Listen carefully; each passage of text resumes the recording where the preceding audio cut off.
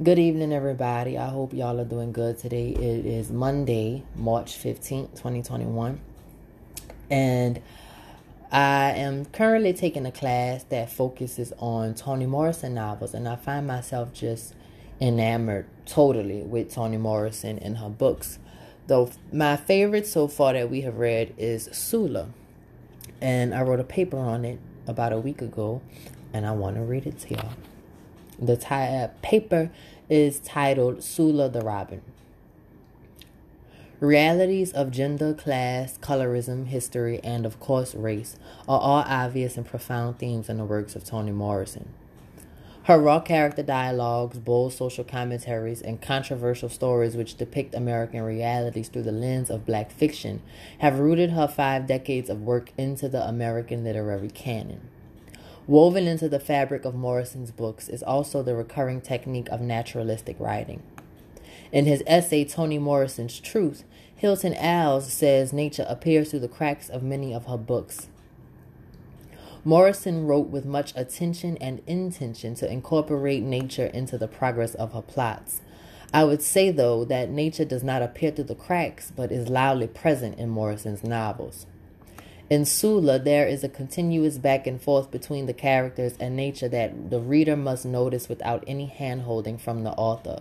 Over the course of the novel, the 4 elements, earth, water, fire, and air, are each presented in nuance, cohesion with the events and aging of the characters. Sula herself is not simply a human character, but an embodiment of air. This detail is accentuated by robins, which signify Sula's presence and manifest as a mirrored natural form. Earth serves as both a physical and contextual setting in Sula. There is an ever-shifting relationship between character, circumstance, and their geographic placement throughout the novel. Sula takes place in the bottom of Medallion, Ohio, and the noted history of the area is a reflection used to usher in the temperamental story. A formerly enslaved man was told that the bottom land was the bottom of heaven, best land there is. This believed lie led to the subsequent inheritance of unfertile land and hard lives endured by the characters. Their dispositions toward themselves and each other reflect the barrenness of the land, the lie that placed their ancestors there, and the wariness of the gullibility which got them tricked. The people of the bottom did not have much aside from the commitment to God and an insistence to maintain a moral superiority over their white neighbors, if nothing else. They find small consolation in the fact that every day they could literally look down on the white folks. Land further serves as a conduit for context and history, as it is like a portal for black people. A portal which maintains barriers that separate different racial realities and the multiple selves of the characters that navigate them.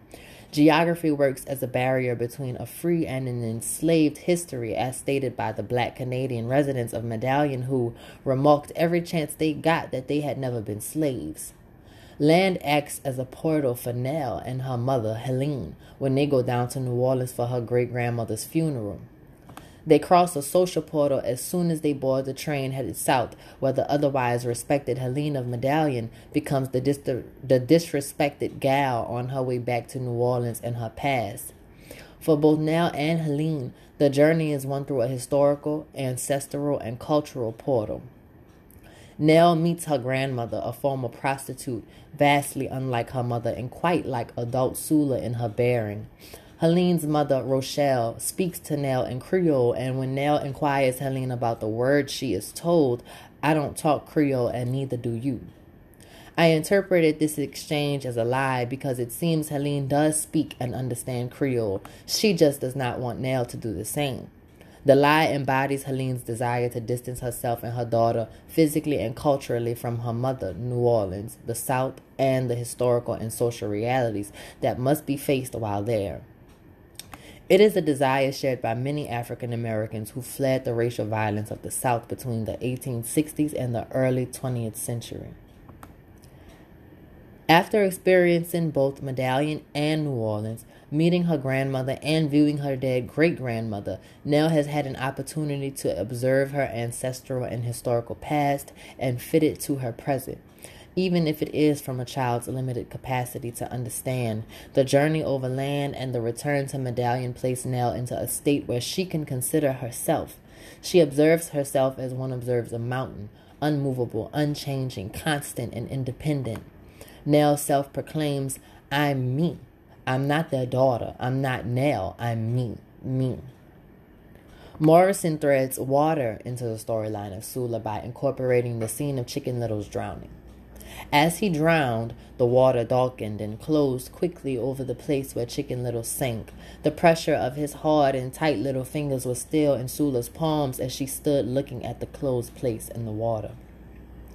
Water serves as a mirror of the subconscious, for it is mysterious and unknown. When Chicken Little sinks below the water's surface, he takes with him the secret of his death by Sula's hands and Nell's complacence. Both girls, particularly Nell, carry the secret well into adulthood, suppressing the memory that sunk into her subconscious. It is only after Nell goes years insisting to herself that it was Sula's burden to carry the weight of Chicken Little's death, as it was her own action which drowned him, that she is forced to acknowledge the memory by a senile Eva, that she can activate an introspection thorough enough to understand her own involvement. She remembers that she and Sula were two sides of the same coin, and the same curiosity that led Sula to sleep with Nell's husband was the same curiosity that drove Nell to simply stand by and watch as Chicken Little sunk. In Sula, water functions as a concealer of truth, whereas fire illuminates it, forcing characters into confrontation with themselves and others. Mere moments before her death, Hannah confronts her mother about a curiosity as to whether Eva loved her and played with her as a child, and if not, why. Leading up to this scene, there is an established context of dark secrets. The truth behind Eva's missing leg, the undiscussed mercenary of Plume, the considered but unconcluded sociopathic tendencies of young Sula are all on the verge of discussion and revelation.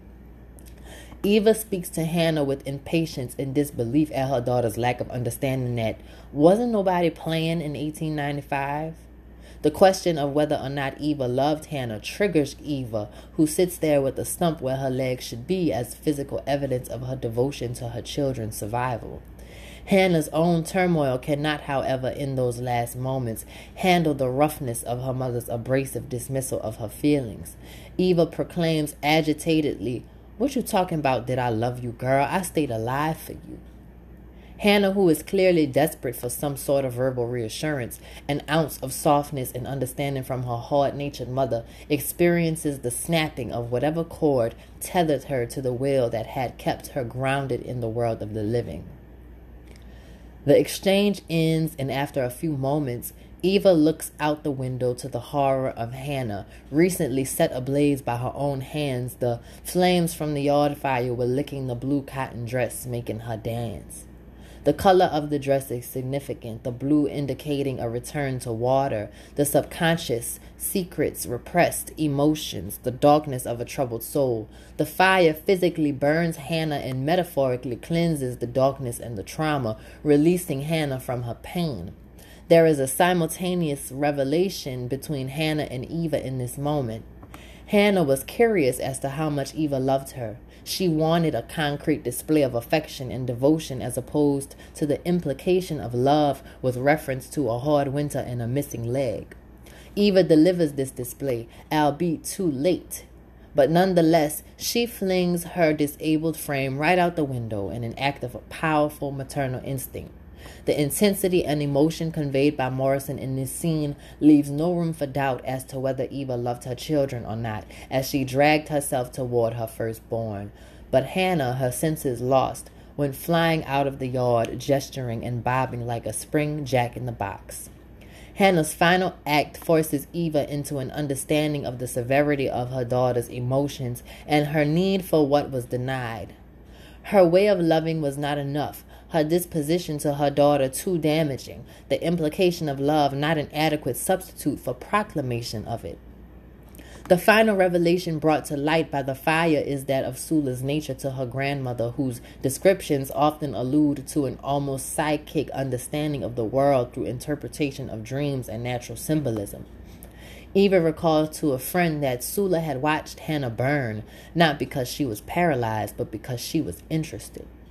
The chapter ends with this detail because the fire, which is also synonymous with reincarnation, has pushed to the forefront the consequence of action and inaction within the relationships between grandmothers, godmothers, and daughters. Sula embodies characteristics of both her mother and her grandmother as a knife sharpened by two others which are dulled in the process. Whatever Sula's nature, whether it be good or bad, is a direct result of the care and influence of Eva and Hannah, and the residual traumas of their own lives passed down. The final element incorporated into Sula is air, and it is intrinsically linked to Sula's presence, personality, and function within the plot. Not long before Hannah's death, Sula comes down with her first cycle, and her changes are subtly noted in Eva's narration. Sula's shifting energy brings about a storm which tears through Medallion but brings no rain or lightning, and serves as one of several strange occurrences to happen as an omen to Hannah's death. This storm is a foreshadowing of Sula's presence, being a metaphorical storm for the residents of Medallion when she returns in her late 20s. As a tornado which rips houses from the ground, forcing people to begin again, Sula challenges the relationships between the people of Medallion. She encourages a negligent mother into spontaneous devotion when it is believed that Sula struck the woman's child. Her tendency to sleep with all the married men of Medallion and later disregard them ironically brought the men closer to their ego-healing wives who, to justify their own judgment, cherished their men more, soothed the pride and vanity Sula had bruised. Sula's storm-like presence manifests in Nell's life as well, as the hurt and confusion as to why Sula would sleep with her husband leads Nell to a better understanding of herself years down the line when Sula has already passed away. Just as every other element, air functions as a natural tool of construction and destruction. The heat of the sun fuels life while fire can take it away. A river that sustains a settlement can be the same one to flood it. The air that carries seeds across the land will just as likely manifest as a storm that rips trees from the ground. Sula, as air, functions simultaneously as a constructor and destroyer, a necessary evil. As an evil presence, Sula stimulated the population of Medallion to survive her as they did floods, white people, tuberculosis, famine, and ignorance. As written by Morrison, the presence of evil was something to be first recognized, then dealt with, survived, outwitted, triumphed over. Outside of her own function in relation to other characters, Sula embodies air within her own personality as well. She is a person deeply rooted in her own will and desires, with no burden of children to keep her morally bound or accountable for any of her actions. Sula has no desire to be married or have children, as she expresses to Eva before throwing her in a nursing home. I don't want to make somebody else. I want to make myself. Perhaps Sula is selfish, but in her dimension, she has a right to be. She does not owe anybody anything, and she exercises her right to freedom through her independence extensively. Sula navigates the world in such an unorthodox way that is almost unhuman. She is more like a spirit manifested with the sole purpose of affecting the lives of others. I believe this supernatural aspect of Sula is heightened by the robins that signify her presence. A plague of robins complements Sula's return to Medallion, and a robin appears before Shadrach right before Sula comes to him after killing Chicken Little. I imagine that Sula, being a spirit of air, untethered to her physical world, would have become a robin in death. Over the course of the novel, the four elements, earth, water, fire, and air, are each presented in nuanced cohesion with the events and aging of the characters. Sula herself is not simply a human character, but an embodiment of air. Through use of poetic language and masterful plot weaving, Morrison incorporates the elements chronologically within a notably circular, unchronological story, proving that she was as much a capable naturalist as a socio-political writer.